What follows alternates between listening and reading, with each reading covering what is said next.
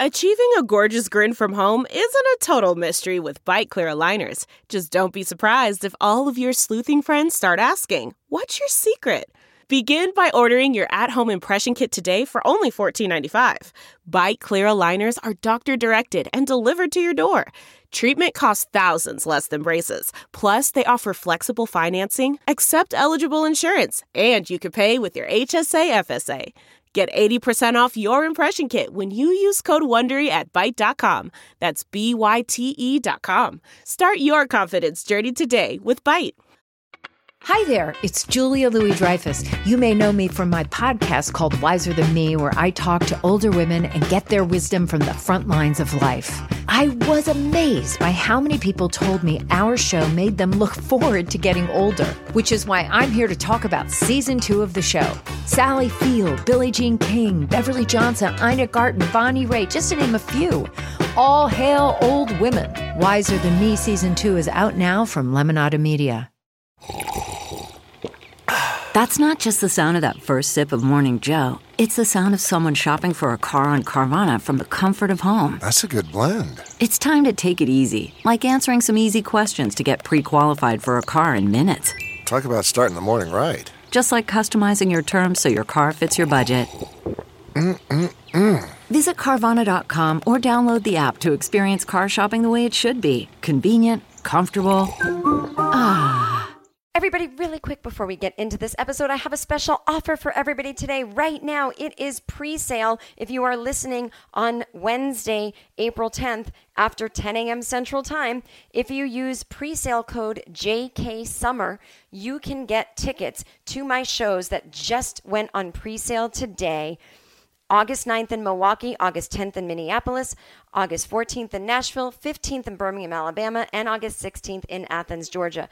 JenKirkman.com, click tour, use pre-sale code JKSummer. They go on sale to the general public on Friday. The pre-sale guarantees you tickets before these shows sell out. And on sale right now, JenKirkman.com, click tour.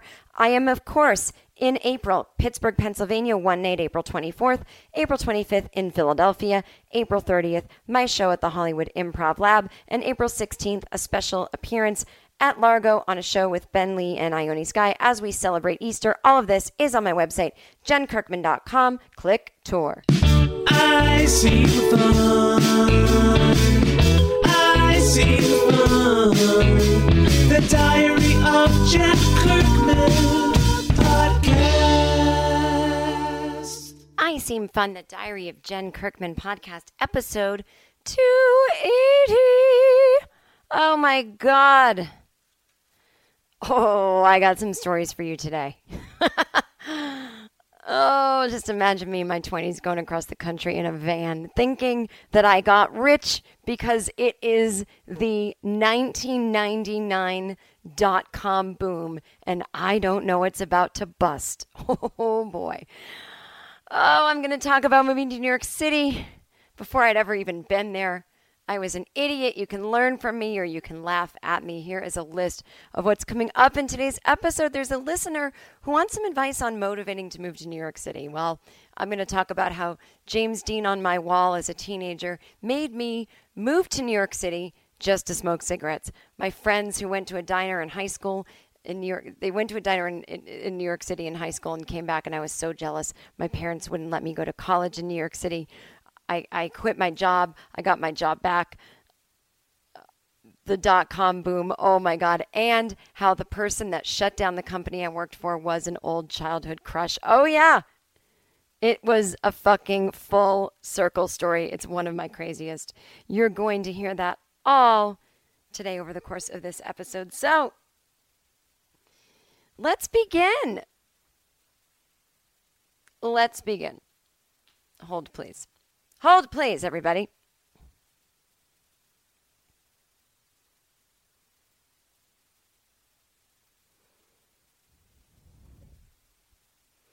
So, let's start with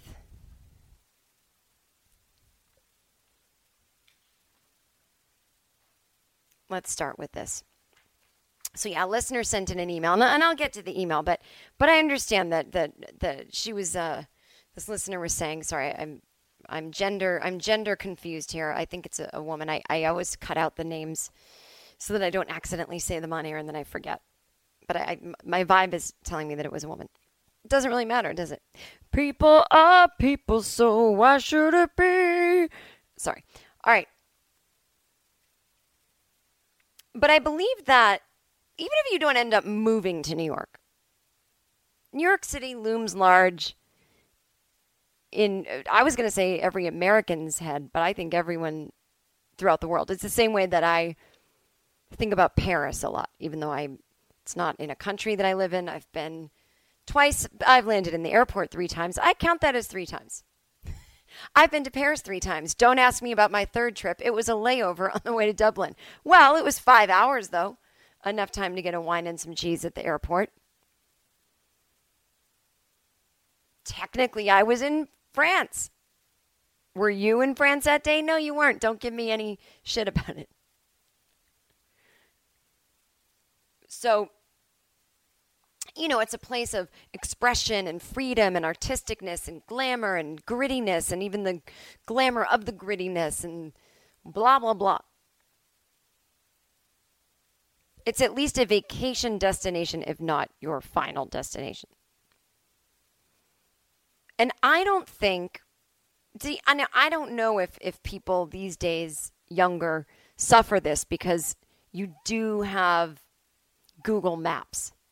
So what I'm about to say you might not suffer is you see pictures of New York City. I might see pictures of Studio 54 in the 70s and James Dean hanging out at a dance class with Eartha Kitt in the 50s and walking down Times Square with his black coat and it's snowing and he's got a cigarette.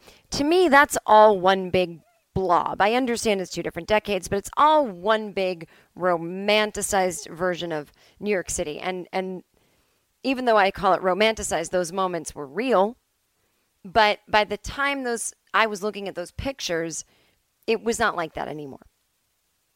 I didn't know that. Nobody was going, hey, Jen, I have some photographs of 1991 New York City. Would you like to look at them? I'm sure, by the way, looking back, I'm sure 1991 New York City, well, I know for a fact it's way cooler than right now New York City, but it was still at the very least different than 1970s and 1950s New York City. So, I'm obviously realizing I don't sound that fucking smart, if that makes sense. I sound semi-smart now, but I'm saying childhood me doesn't sound that smart. I literally think, I'm not even kidding, I literally think that when I go to New York City someday, it's going to look like James Dean's New York. Hang on 1 second.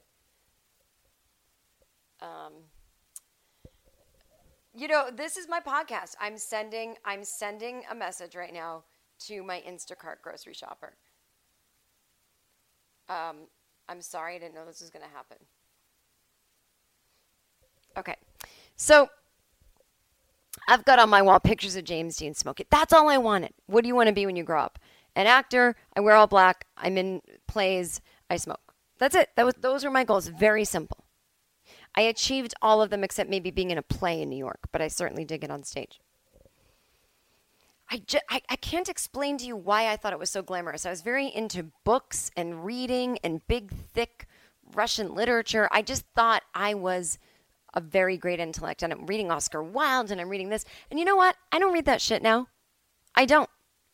I read I don't know, do you have a reality show about home decorating? I'll read your biography. What am I? I'm not that smart anymore. I read some good stuff, but if I'm going to read smart stuff, it's going to be, self-help, blah, blah, psychology, awareness. It's smart. It's not cool. I got to get back to being cool. I got to get back to cool reading. I really do. And I think that the Kindle is what fucks us up, if I may go off topic for a minute. Because I can take my Kindle anywhere. Planes, trains, subways, waiting rooms. Nobody knows what I'm reading. I could literally be reading Boozy Susie's Guide to Life. Who's Boozy Susie? Oh, she was a drunk woman on the street that was rolling around going, I got a way to live. And when some home makeover show just happened to walk by her, I'm not that dumb, but like I would be embarrassed for people to see some of the books on my Kindle. These books would not make it onto my bookshelf at home. These books would not exist in my hands on a subway. So there was like this public pressure. I wasn't doing it for the public, but it was like, I'm interested in smart shit. And I might be interested in some dumb shit, but dumb shit is for flipping through in the bookstore.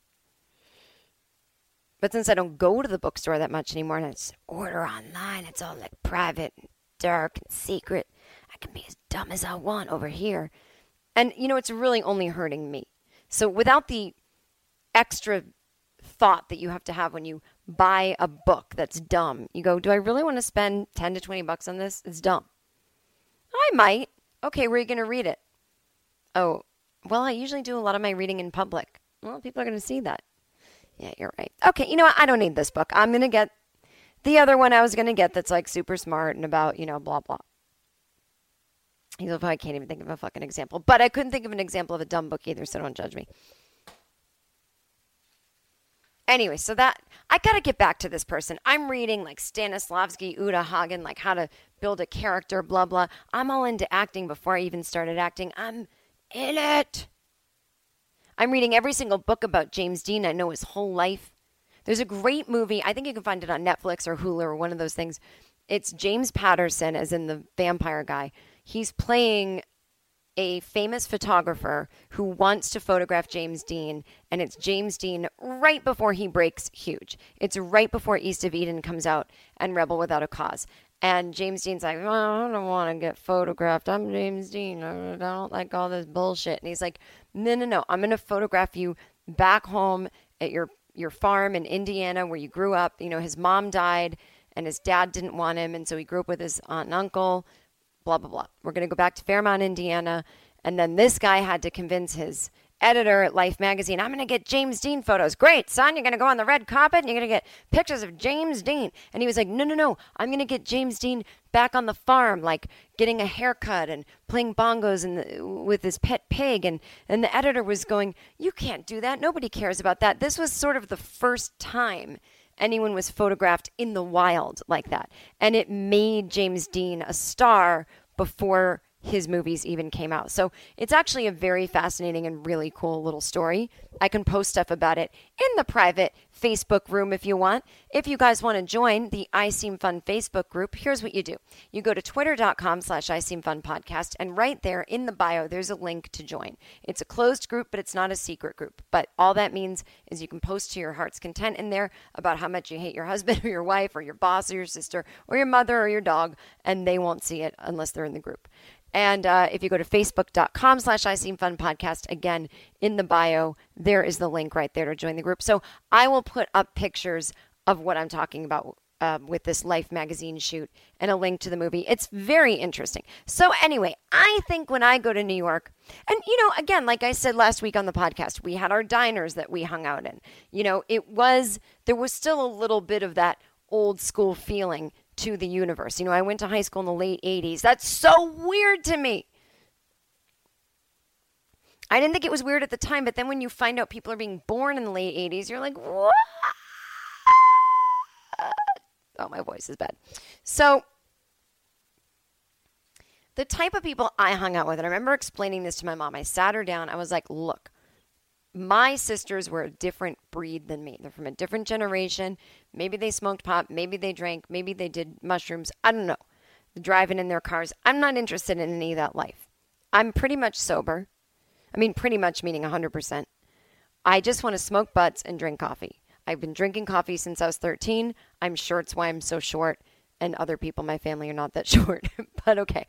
I just want to drink coffee. That's all I want to do. And I want to sit in a diner. And I want to talk about theater and acting. Like real getting into the method. And my mom was like, if your kid brings you that proposition, how can you as a mother in the 80s who is a little bit older than the other mothers, and you've already had two a little more rebellious teenage daughters in the late 70s, early 80s, and then this freak show comes along and says, I promise you, I'm showing you all that I'm ever going to do. I am going to smoke cigarettes. I am going to drink coffee. I am going to wear all black. But this is probably as bad as it gets. I'm not even all that interested in sex, to be honest. I'm just interested in this stuff. I think drinking is stupid. What am I missing here? I mean, how would you trust that person? How would you not think that's all they want to do with their free time as a teenager? That's the rebellion. And then the telling me about it. My mother still didn't trust me. Now she realizes she was wrong. But, I mean, it's not good to smoke, blah, blah, blah. But you know what? If you're going to try it, you might as well just be upfront about it. So, but I'm not allowed to do anything after school, you see. I've been taking dance lessons since I was 5, tap, jazz, point, and ballet. Point is when you're up on the toe shoes, which are wooden blocks.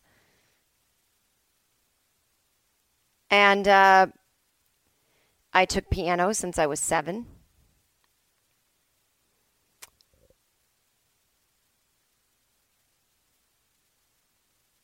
And I, in high school, was in the drama club. Which was different than being in the musical. So I was busy every day. Never not busy. It's the same way I am now. I don't know what it is to relax for 5 minutes. And if I do, I'm like, that was good. I relaxed for 5 minutes.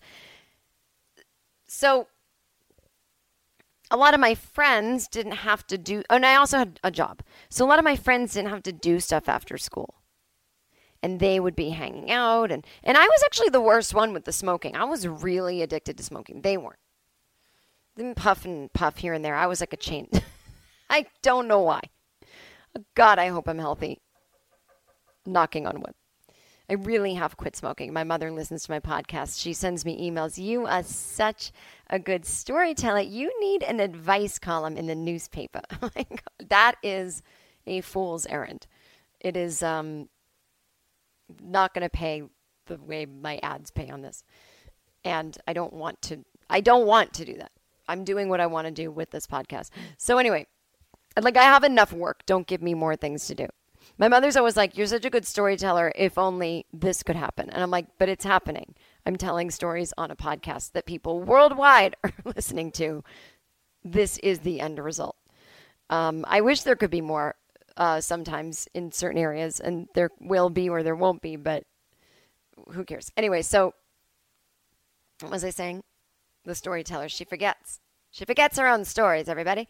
What the fuck was I saying? You know what I was saying, and I don't. And you're screaming at your device right now, going, this is what you're saying. God damn it, I can't remember. I might even have to stop. No, that's not like me to stop. Well, anyway. Oh, so my friends used to hang out, and they would, that's right, I was saying my friends used to hang out, drink coffee, do whatever. A lot of the girls would go watch the boys skateboard. That was, ladies, that was before we realized, why are we wasting our time watching boys do things? We could do our own things. But I was mostly off doing my own thing. And you know what? I am forever grateful for that. It wasn't like my parents were making some feminist stance and saying, don't just sit around watching boys do things. But it's what ended up happening. That boys would do things after school. They'd get their little groups together. They'd have a band. They'd skateboard. The girls would watch them.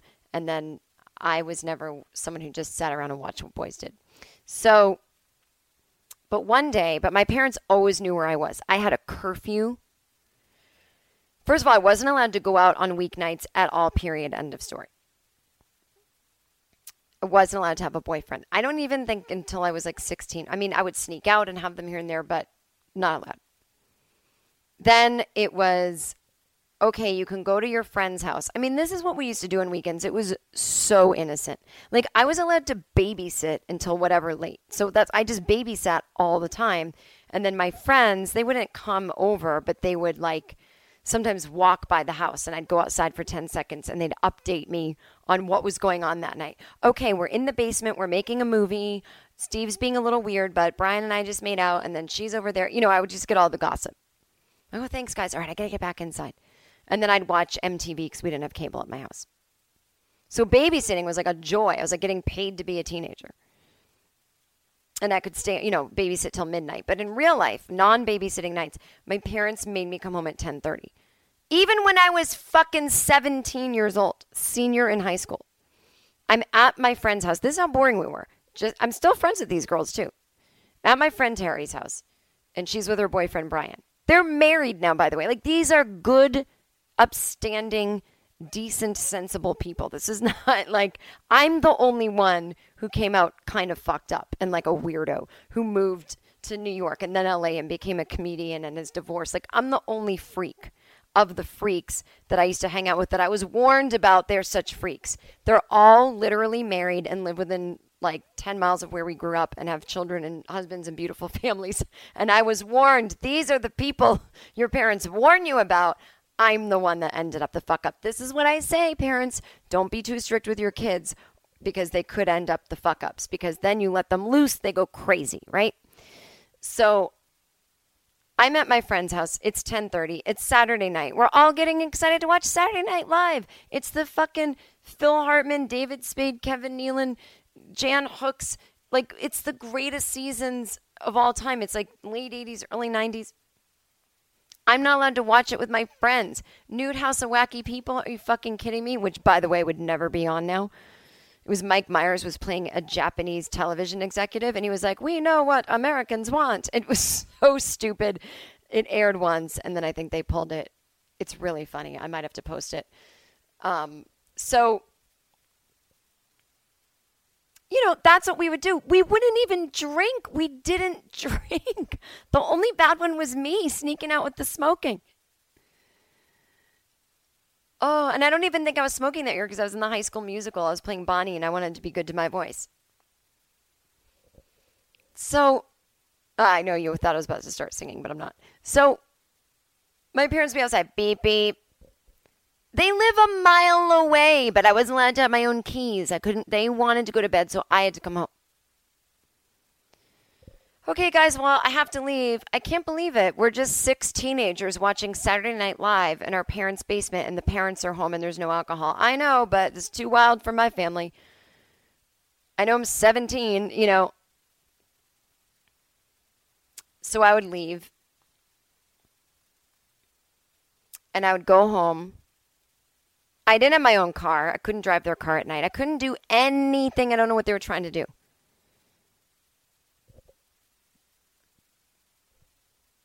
So I would get home, and then I would get on the landline. Beep, beep, beep, beep. No, I think we still had the rotary. And I'd call, and whoever's house it was usually, sometimes with my friend Brian's house, he'd pick up on the landline. Hello? Hey, Brian, it's Jen. I just got home. Oh, hey, do you want to talk to the girls? Yeah. And then they would just put the phone in the middle of the room, and I would watch Saturday Night Live on my TV and listen to them watching it. This went on every week. Every week. I was like, parents, do you not get yet who I am? They didn't believe me. So, senior year, the way the curriculum went, you could kind of design your life in a way. So, I designed my study hall and my lunch hour to go back to back. So, technically, my day ended on the days that I had gym class. I had a waiver for gym class because I took dance. So it was like there were some days when my like educational classes ended at noon. And then after that, it was like study hall, lunch, PE, you know, school ends at 2:30. So this one day I was free at noon. And my friends, and again, they were a little more rebellious than me, but this is what the rebellion was. My friend Shauna, my friend Heather, my friend, I forget who all the friends were. There was a bunch of them. It was Shauna, Heather, Terry, Steve, Brian, Rod, Adam, Jake, Dave, Nick, Chris, Heather, Katie, Jennifer, Barbara. That was like the punk crew I hung out with. David. Fuck. And then there were like sophomores and juniors and seniors, like people older than us. So I had like a big crew. And, but it was senior year, so a lot of the older people were gone, but some of them still lived in the town and they just went to college or they'd be home for the weekend or whatever. So this one college kid, Jay, I think that was his name. He's back. He's like, beep, beep, hey, let's do something fun. It was senior skip day, I believe. This is a day when all the seniors skip. And I was excited for senior skip day because I wasn't going to skip school, but I was out by noon and I was like, ooh, ooh. My friends can skip. I'll still go to classes. And at noon, I'm free. And then like at 3:30, I'll have to go to my dad's class. Okay, but, so sort of a senior skip day for this one. Well, my friends decide that they're going to go to New York City for senior skip day. I was like, guys, no. Let's do something that I can do. Like, let's go somewhere local, like Friendlies. And they're like, well, we do that every day. Senior skip day is to do something cool. I'm like, but you're not going to get back. It's a 4-hour drive each way. You're going to get back, before dinner. They're like, we're not coming back before dinner. We're coming back at like 11 at night, midnight. I'm like, what? I couldn't go out that late on a weekend, let alone a weeknight. So the college kid comes, picks up everyone, and,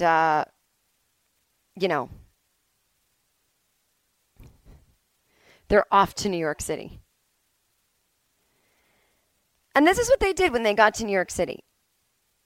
They went to a diner to sit and smoke cigarettes and have coffee. Like that, again, was for some reason what we all thought was the most exciting thing you could do with your time. Because our life was based on, a James Dean poster. So I was so jealous because I'd never been to New York City. And it's all I ever wanted.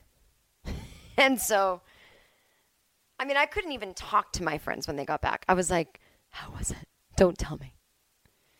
And they told me it was basically everything you would ever want. I'm sure now it would seem pretty stupid. But that's what they did.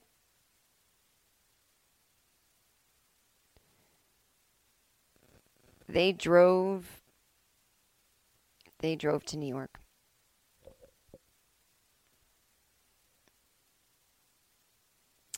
So I was once again left out. So you can imagine that New York became this place for me that I thought, this is, where I need to go. Half was all of the intrigue and that I had all the arts that I wanted. But the other half was really, listen, you people have kept me from this place my whole life. It's the first place that I want to go.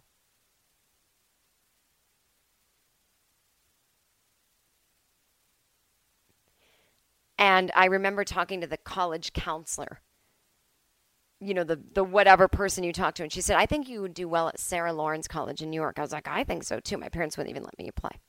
I got into SUNY Purchase as a writing major. I was like, that's not close enough to New York City. And my parents were like, that's too close to New York City. I thought New York City was James Dean walking down the street, taking Eartha Kitt dance class, playing bongos, going to the actor's studio. My parents thought New York City was some kind of like 1980s, I don't even know what, killing in the streets thing.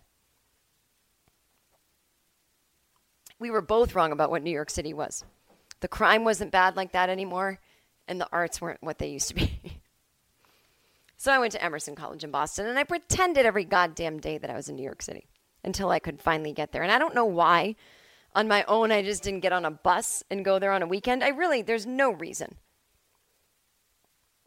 I guess the world just seemed so big to me back then, before the internet. I didn't really even understand what you would do once you got there if you didn't know anybody. And by the time I got to college, everyone I knew had been there. So they didn't feel the need to get away for a weekend and go. There wasn't this fascination with it. I was the only one that had that fascination with it. So you see, when you keep something from someone, it makes them go fucking crazy, right? I had no idea how to travel, how to make plans. Oh, by the way, now I do. One of my favorite things that I do as a traveler is I use Away Luggage. And I asked Away Luggage if they could please be sponsors on my podcast because I believe in them so much. I only use Away Luggage. I used to use all the major kinds. I'm not going to say the names, but I've been traveling for a very long time, and I was never satisfied completely with suitcases. I just didn't like the way they felt. I didn't like cloth suitcases. I like that sturdy suitcase, and that's why I love Away. And trust me, I check bags every trip. My suitcases take a beating, and they still look fantastic. And I literally get compliments on them. I should tape it when it happens. It looks like these little mini on purpose ads are happening when I check into hotels, and people just go, "Ooh, fancy." And I feel so guilty when people tell me how fancy my luggage looks, because I want to say it's actually not that expensive. I'm not some rich bitch running around. So that's why I highly, I mean, you don't even need the discount code. That's how affordable Away luggage is, but we're going to give you one. So for $20 off of a suitcase, visit awaytravel.com/fun, AWAY as in I'm going away, travel.com/fun, and then use promo code FUN at checkout. You're going to get $20 off of a suitcase. And if you get a matching 3-piece set, which I highly recommend, I have it. I've got the carry-on and a medium and a large suitcase. They're going to give you a $100 discount. So that's technically $120 off of a luggage set.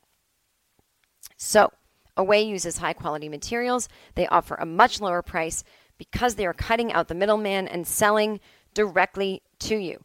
They come in a variety of colors and 4 sizes. I have in sand, the carry-on, the bigger carry-on. I have both the medium and the large for extended stays.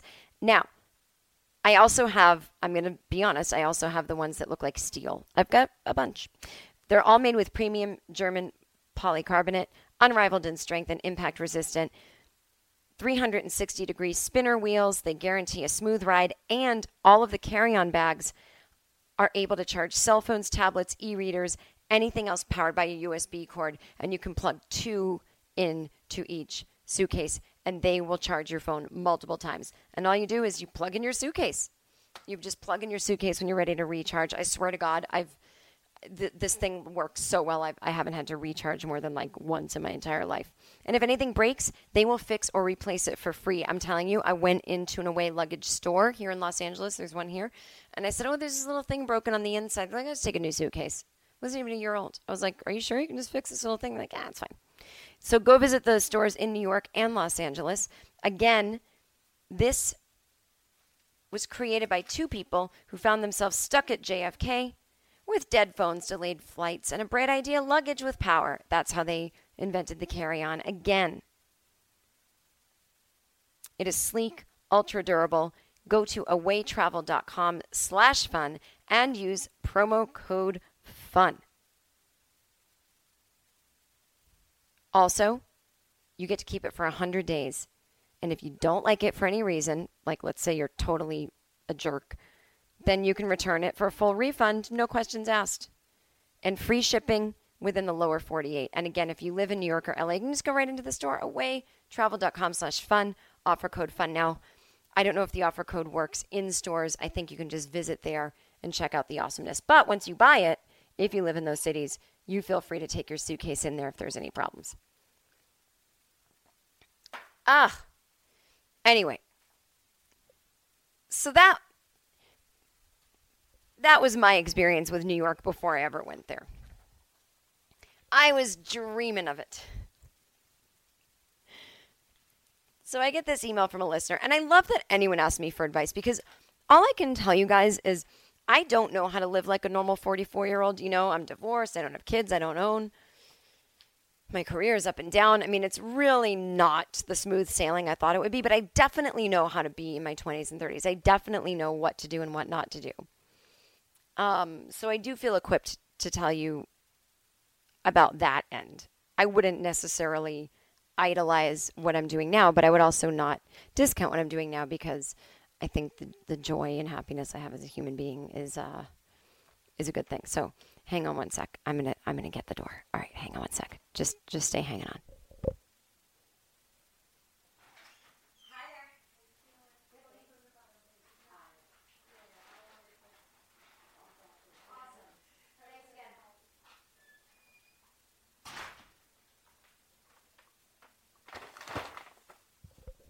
Okay. Yeah, I sure did have to hold that bag by the bottom. Also, you could have put it in 2 bags. I mean, why is everyone a little bit off? Everyone is just a little bit off, aren't they? Aren't they? Okay. So here's a listener email. What I was saying about myself is my joy and freedom and happiness as a soul is something I really, truly value. So, what can I say? So, again, this listener wrote this a while ago. They're probably like, I've already, I bought New York. I don't know if you read the article, but I'm in a penthouse, a high-rise. I own the place. Everything's going great. I didn't need your... Okay, there was some technical difficulties. I don't know what happened. So it probably sounds a little weird, but I'm going to read the email that this listener sent. And we're going to get into it. Jen, I've been meaning to submit this question. For as long as I can remember, I've known I wanted to live in New York at some point in my life, but I've always been too indecisive to actually commit to making the move. 2 or 3 years ago, I decided that when I turned 30, if I still wanted to live in New York as badly as I did then, I would finally stop talking about it and just move there already.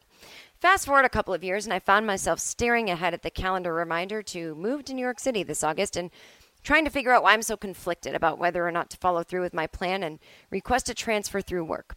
I could go into the myriad of reasons I love it there, but I'd like to get your advice on the main thing holding me back, which is the thought of moving even farther away from my family.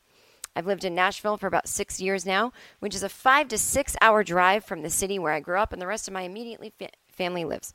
I'm the youngest of 2, and while the current distance doesn't bother me, my mom and sister keep asking when I'm going to get tired of all the concerts and move home. My sister is 15 years older than me, married with 2 kids, has a completely different life than I envisioned for myself. I love my niece and nephew, blah, blah, blah. She doesn't want kids. She doesn't even want to move back to a city smaller than Nashville. She doesn't want to sound morbid, but the only thing holding her back is that what if one of her parents inevitably experiences a decline in health? She'll immediately regret not spending more time closer to home. She says, as I'm writing this, it sounds ridiculous to be letting something so out of my control paralyze me. Have you had any similar hesitations? Would you be willing to share? No, I didn't. Because I moved so young both times, my parents were young. And I was young and I wasn't thinking about that shit. As you get older, you do start to weigh these decisions in. But I would say you're already 5 and 6 hours away from... First of all, you're nervous because it's a giant move. And you have to ask work to transfer. And I don't know what's going to happen if you transfer. Would you ever want to transfer back? Is the job in New York City that you would transfer to comparable to the one you have in Nashville? I don't know these answers. I assume moving to New York City is more expensive. It's smaller. It's more of an adjustment. Do you know anyone there? It's a giant, scary move, even if you are completely hooked up. So... if you can just feel the feelings of being scared and say to yourself, okay, I'm not allowed to think about my family and keep going back to that thought. I am only going to focus on what scares me, pretend my family doesn't exist or they're fine. What are my personal feelings that are not connected to my family? Am I scared? Because I do feel when we are scared, our brains don't want to feel the full feelings. Our brains say to us, well, I don't really want to feel that feeling because I might talk myself out of it. Or I don't really want to feel that feeling because I'm thinking a really bad thing about myself and I don't want it to be true. So my family, that's why I don't want to move my family. Our brain convinces us that that's what's holding us back. But our brain is just keeping busy, trying to throw a million things at us to keep us from facing.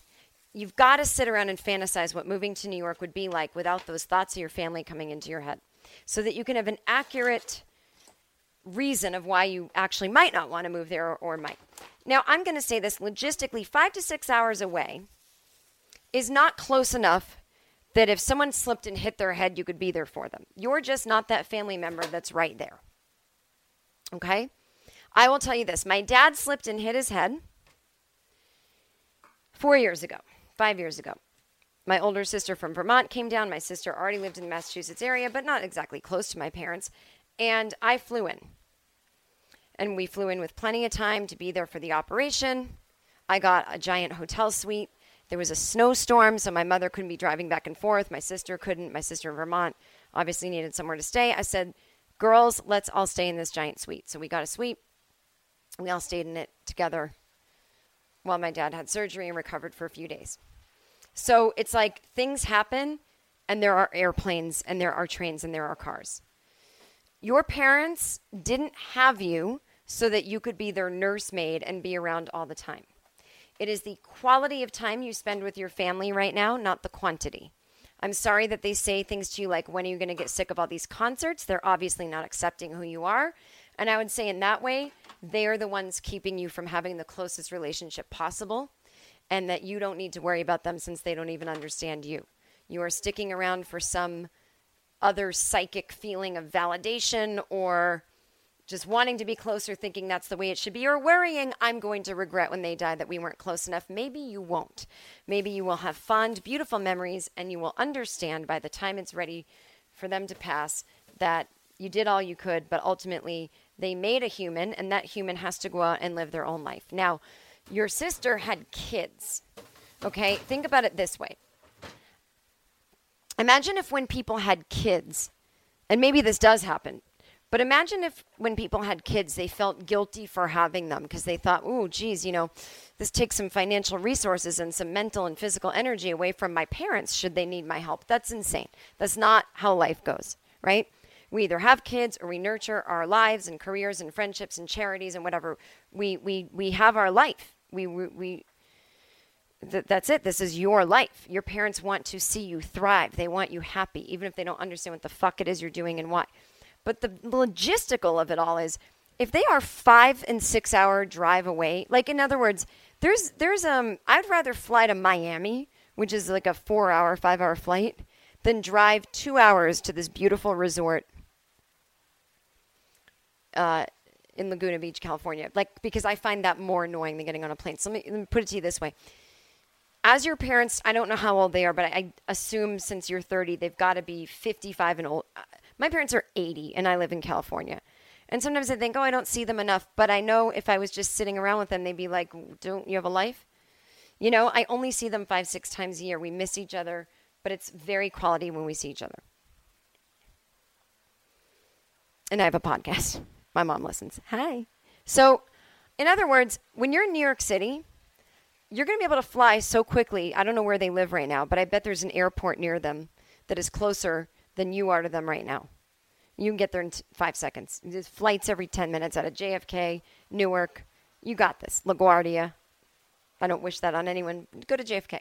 But you'll get to where they live. Are they come visiting you every 2 seconds? It seems like you might be the one that goes to them a lot. I think you are just kind of using them as an excuse that you don't even know you're doing it. And I think you don't need to worry about it. You need to have your own life. I think you need to examine what's scary about moving to New York, because it certainly is. And I think you might need a backup plan. Like, is there a safety valve in case you change your mind? Because, I have changed my mind, and I will tell you that story right now. So I know you guys know some of this story. I did write about it in my first book, I Can Barely Take Care of Myself. I highly recommend. I was selling books at one of my shows in Portland a couple weeks ago, and someone came up to me and went, which one's better? That's a rude question. Like, I'm an author, and I kind of am partial to the second book because I wrote it.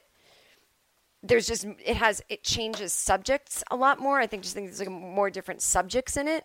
But I don't know which one is better, and don't ask me, and don't ask me to treat my art that way. It's just so rude. People are so fucking rude. It's unbelievable. And then they get mad. Why don't you want to come out with us after? Are you fucking kidding me? Have you met you? Anyway, so the first book it's almost like a memoir of like how I got started in comedy and how I moved here and how I moved there. And truly everything I have to say on the subject, I've written about the book. I can only tell my story. I don't have advice because I don't know what people should do. But I'll tell you my story.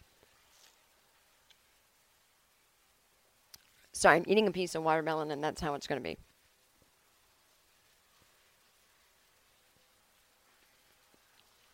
I'm an idiot in college, and I actually asked the dean of acting admissions, who was a sexual harasser. Like, he sort of harassed me in my audition for the school. I'm convinced now, looking back on it, that's why I got in. It's a more sexy sounding story than it actually is. But anyway, so I go to him thinking like he knows jack squat about dick. And I go, I think I want to do stand-up. What do I do? I'm in this like acting program and I'm a dance minor, but I want to do stand-up. I think I want to try it.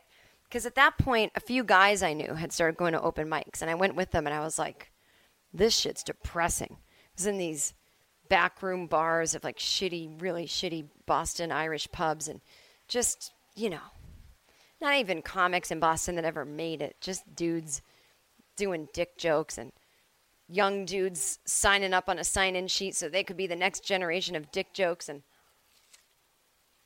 I was just like, no to this. But I want to do stand-up. I want to do, I guess I've seen it on TV, you know. What's that George Carlin guy doing?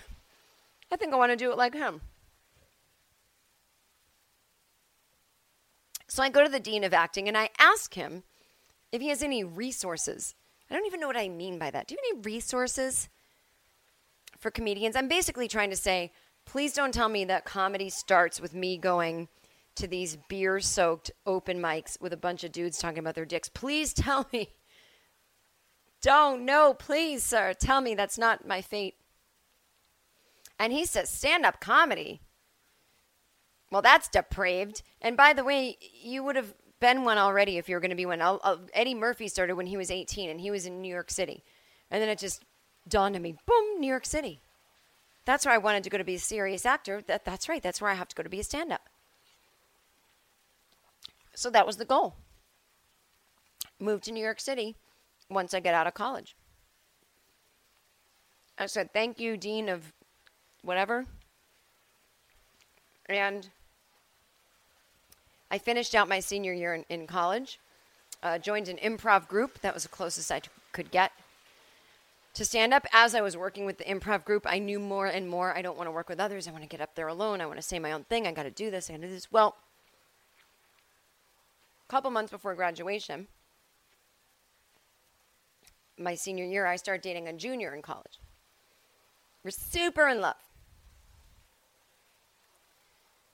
And I'm telling him, look, this relationship can't last that long. I'm going to be moving to New York City. He was like, okay. I mean, I acted like it was on another planet. You know, New York, it's pretty far. It's like 3 hours from Boston, 4 hours. He's like, all right. So I just kept talking about it, threatening it to everyone who would listen. So I graduate, and I'm sitting there graduating, and I go, it's over. Like, I loved high school and college. I knew I'm in this bubble of fun. And, yeah, the hormones are raging, and I'm sad, and, you know, all kinds of feelings. But this is fucking fun. And I don't have, like, real-world responsibilities yet. And I'm spending my free time studying theater and art and dance. Like, this is a fucking life. I'm like a retired person without arthritis. This is amazing. And as I sat at the graduation, I was like, I'm so fucked. It's 1996, I mean, and I don't know how to do anything. I don't know what to do. So I went to a restaurant. I applied for a job. I think I got the job, and I think I failed the first night. And I still wanted to move to New York, but I said, well, I have to save some money. So I lived with my parents, and I was dating this said junior in college, and sometimes I'd stay with him. And I got a job at Boston Ballet. Boston Ballet! That's how we had to answer the phone. And I worked in ticketing. Not like at the theater behind the booth, but at the offices. Boston Ballet. Well, yes, this season we have the Nutcracker, and we have Romeo and Juliet, and we have Onegin, and we have this, and we have that. Well, the 2 seats I can get you on the aisle, blah, blah, blah. This is like I was your internet. There was no buying on the internet. And we dealt with subscribers. Hello, I'm Mrs. Butterworth from 1550 Beacon Hill Avenue, and I've been a subscriber. This really happened. I've been a subscriber for 25 years, and I would like a refund for my entire season. Why, what happened, Mrs. Butterworth? I was front row at Swan Lake last night, yesterday's matinee, and the prima ballerina had her period. I'm sorry, what? That's right. Swan Lake. She's wearing all white. She lifts her leg. I mean, this is... And there was blood in between her legs. There was blood right in between, right on the crotch of her leotard. I said, well, it sounds like she got her period and didn't know it was there. Or, you know, maybe her tampon was leaking. I don't fucking know. I couldn't even believe a dancer had her period. You want a refund because someone had their period? I didn't even know where to go with this question. These, Beacon Hill snobs. So that was my job. But I loved it because I was a dancer. Not anymore at that time. But I thought, I'm out of here any fucking minute. I'm going to rid myself of this town. These subscribers and their hoity-toity can't look at periods. I'm going to New York City, where all people do is get their periods on stage. It's gritty.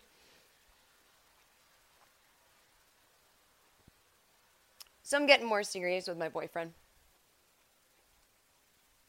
I'm kind of starting to enjoy his life, to be honest.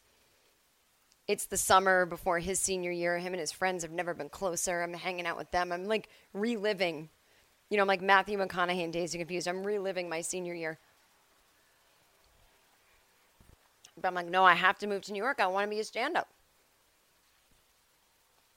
And I know I've told you guys this story before, so I won't repeat this part. It was in an episode from a couple months ago where I talked about seeing an article in the Village Voice or the New York Times, and somehow it made its way to me in Boston, and I read about this place called the Luna Lounge, which had alternative comedy, blah, blah, blah. So I'm going to move to New York and do that. So I did. My boyfriend was like, we can do long distance. I was like, okay. He drove me in a U-Haul. I don't know why I needed a U-Haul to bring like a wicker bedside table from Pier 1. And I think I brought a single bed mattress because that's all that would fit in the room I was renting from my friends Ann and Evan. They had been my friends in college. They were a couple. They lived together in Brooklyn in Park Slope. My rent was to be $300 a month for that room. I mean, the room was so small. If I wanted to go to my closet, I had to kind of like crawl over my bed. So Brent drives me. I move in. We go to dinner somewhere. We cry. He drives back. I'm sitting in the apartment alone. My roommates were out of town that weekend, and I'm just crying. I felt like Tom Hanks in the movie Big when he's a little boy in an adult's body, and he's just laying down listening to the sirens outside. That was me. And I had a little boombox, and I remember playing Stan Getz music to try to soothe myself while I slept. And you know what? Stan Getz is not a bad option. I actually would recommend that to anyone. And here she's queuing up her music again. But yeah, so that's what I would do.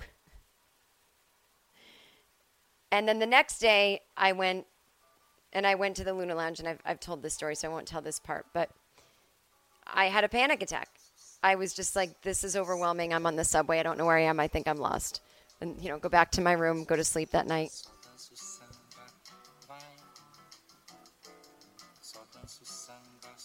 Just laying there like, I'm scared.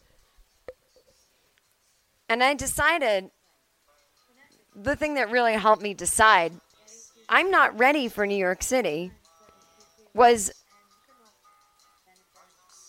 I didn't feel like I belonged. I hadn't found my people.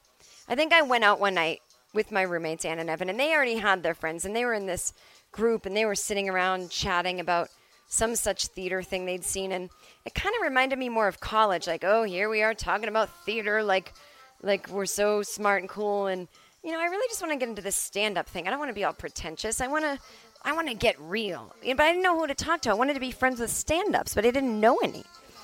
And so I really missed my life back home. I realized I had a great job at Boston Ballet. I had a great boyfriend and his friends, and it wasn't that lame to hang out with people that were a year younger than me. I mean, that's just how it went, Why couldn't I hang out with them? So I called my boyfriend, and I was like, I think I want to come back. And he was like, okay. So I spent one more night in that apartment. Here he comes back with the U-Haul to get me. Why wasn't I more independent? I didn't like driving on freeways then. And I move out. I tell my roommate, sorry, keep the $300, no big. So I don't even realize what I'm about to do next is ballsy because I'm just that stupid. Sometimes ballsy and stupid, there is an intersection. I call my old boss back at Boston Ballet. She was like my friend boss, Jamie. I said, Jamie, I think I want to come back. She goes, Kirkman, you quit. And you already know the big boss, Becky. She doesn't really like you that much. Remember, she didn't give you the promotion because you had blue nail polish on? I was like, oh, right. But wouldn't she rather have me work there than hire someone different? Train them all over again? She's like, I mean, I guess so, but, I mean, you left. I go, yeah, but it's like 5 days later, I'm back. I mean, come on, forget about it. People have been out sick longer than that. She's like, I don't know, Kirkman, I got to go to bat for you. So then, this other woman who's still, I mean, they're all beautiful people there. This other woman, Anne, who's still a good friend to this day. Shout out to Anne. Ooh, ooh. She works at a great company now called Broadway in Boston. So Anne was the group saleswoman at Boston Ballet. She sold ballet tickets to groups of people. We would get inner city kids who didn't normally have access to, ballet tickets or prices or education about ballet. We would educate. We would get group discounts. Seniors going in. It was actually really fun and very outreachy. And she said, you know what? I like that you moved and came back. You got moxie, kid. You got balls. I'm Ann from Dorchester. I know about tough people. You tough, girl. So Ann hired me as the group sales associate. And I was fucking good. And then when she moved to this company called Broadway in Boston, where plays and musicals came and had a run, touring companies after their Broadway run, or before, people come and try things out. I worked there. In fact,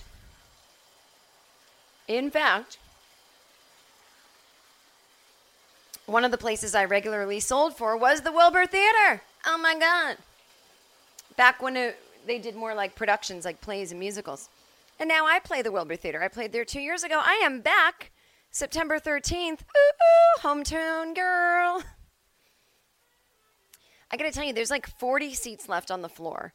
The mezzanine seats are amazing. I mean, some may argue better views than the floor, but if you're a floor person, because they don't have stairs, they have stairs, they don't have elevators, come to the mezz, I would get floor tickets. I need to sell this show out. It's 1,100 seats. We've sold 400. Let's do this. JenKirkman.com, click tour, tell a friend, buy a group. I'm serious. Group sales, bitch. The other tour dates, oh my God, there is so much going on. But as usual, to go to JenKirkman.com, click tour. We've got Brooklyn on 9/11. We've got Toronto dates coming up on my website. Just hold the 19th through the 23rd. I will know more once they start putting that festival on sale. They do a whole system. They'll tell me later when I'm performing. I'm at the Kaboo Festival in Del Mar, California, September 15th. And then moving backwards from there, on sale right now, Philadelphia, April 25th, Pittsburgh, April 24th, Salt Lake City, my Salt Lake City debut, May 10th through 12th.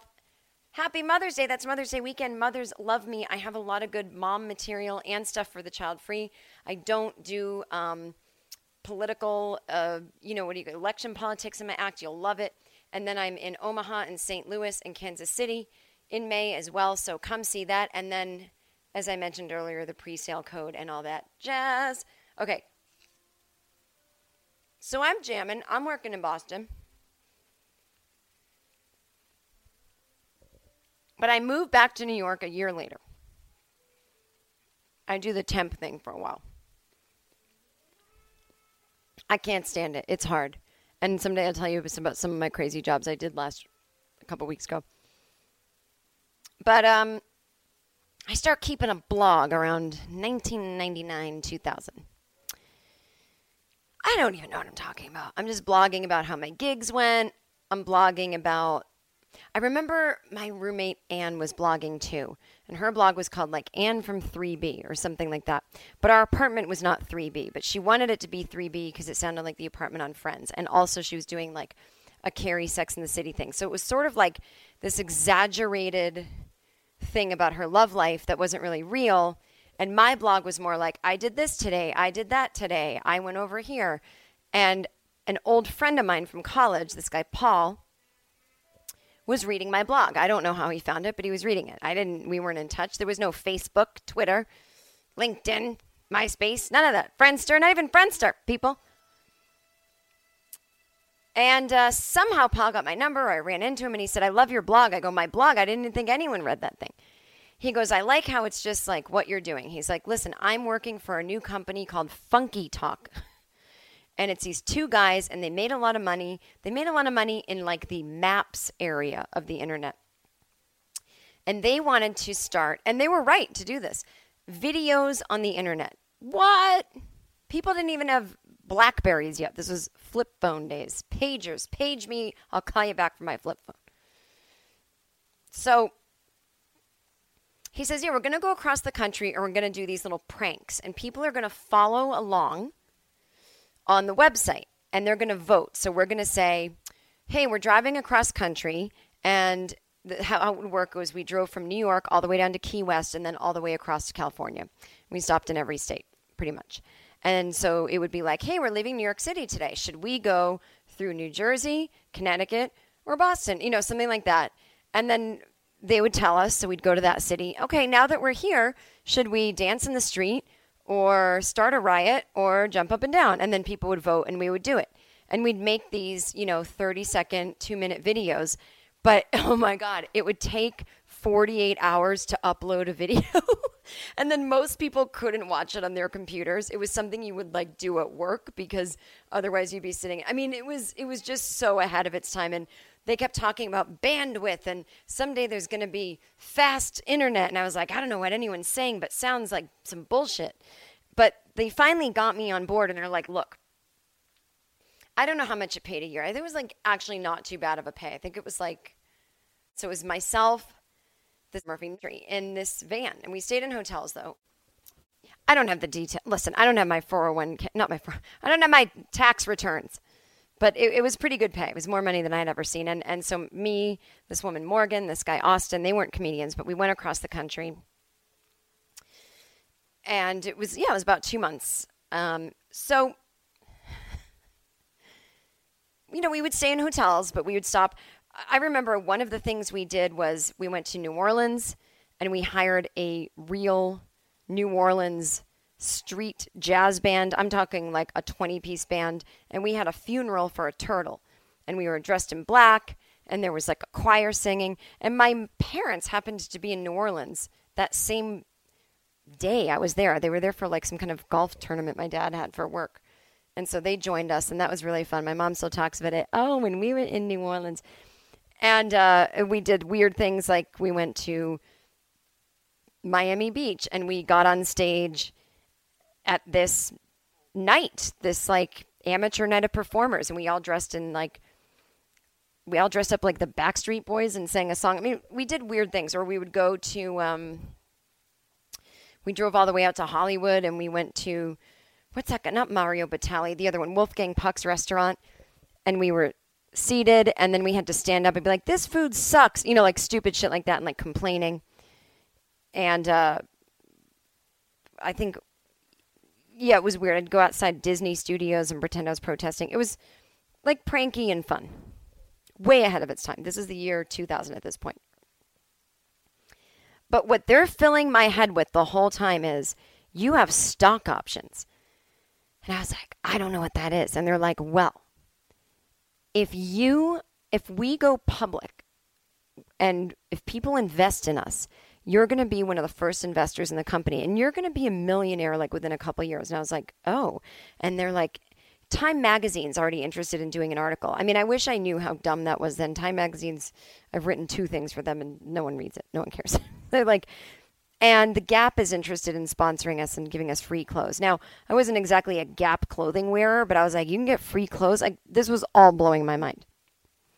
I was like, I'm going to be a millionaire. And I was just like, oh no, of course I am. Like this, it's amazing I'm not, because every time someone told me something, I totally believed them. And I had almost the secret attitude about it, which was like, oh yeah, of course I am. There was no blocking it. Like, that can't happen. I was like, yeah, of course I should get this.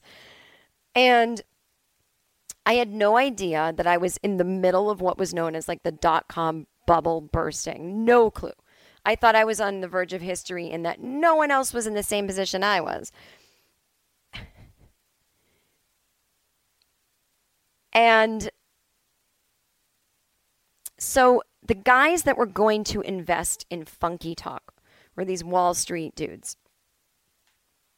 Now, Funky Talk's website was not public when we were going around the country.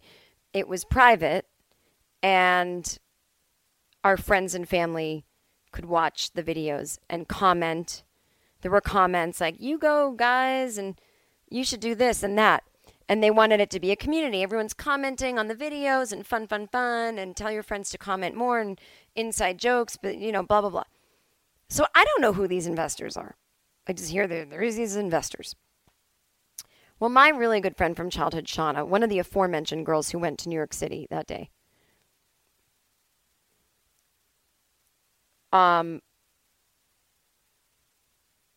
when we were in 6th grade, I don't know why I did this, but we always had a crush on this guy, Jonathan Barnes, who was just like a very handsome, like Mr. Harvard, like John Hughes movie kind of guy. He's since doesn't look like that anymore, but he was very cute when we were growing up.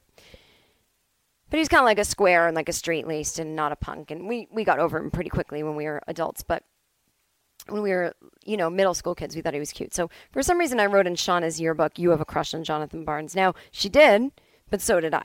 And you don't write that in someone's yearbook because that shit gets passed around.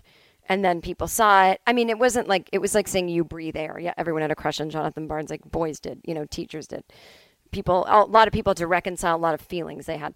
And so Shauna was like, I'm going to get you back for this someday. No, of course she's kidding. But as a joke, she's writing all over the comment field. Remember Jonathan Barnes? And you used to do this and Jonathan Barnes. And what if, just on and on. Like, where's Jonathan Barnes these days? And then I would comment back, I don't know, like what a square, all this stuff. Jonathan was always pretty nice to me.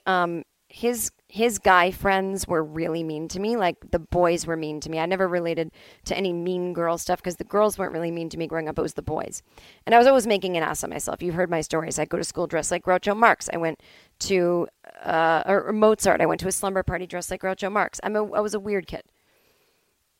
And I remember Jonathan was always like, what is with the costumes? And I was like, dude, you're never going to get me. But he would defend me to his friends because he was that sort of Kennedy-esque, I'm a fair trial lawyer type 10-year-old. And so we always appreciated Jonathan for that. Well, we're done going around the country. We hear that the investors have really been enjoying it, but they've got some issues with the videos and the fact that it takes 48 hours to upload, and will people really watch this? And, what can the company do besides this? Do we always have to be on the road traveling? Is it always just TV production? Will we have in-house things that we do? And so Austin and I started a kind of a he said, she said love advice column, and we were writing things and this and that. And, they just wanted the company to keep expanding as they sort of watched us. And so then one day our bosses said, well, the investors are coming. They want to meet everyone. They're coming tomorrow. We, I don't know if you guys know this, but this is the .com culture. We are not stuffy suit button-up people. We're going to show them that they're investing in the future, and this is how it's going to be. And I want everyone to wear pajamas to work tomorrow. We're just going to be super chill and cash. So I do it up. I'm wearing pajamas. Big slippers, pajamas, pigtails. I come in. No one else is wearing pajamas. They're like, Jen, you didn't literally wear pajamas, did you? I go, you said to wear pajamas. They go, oh, I mean like casual. I go, well, I took it literally.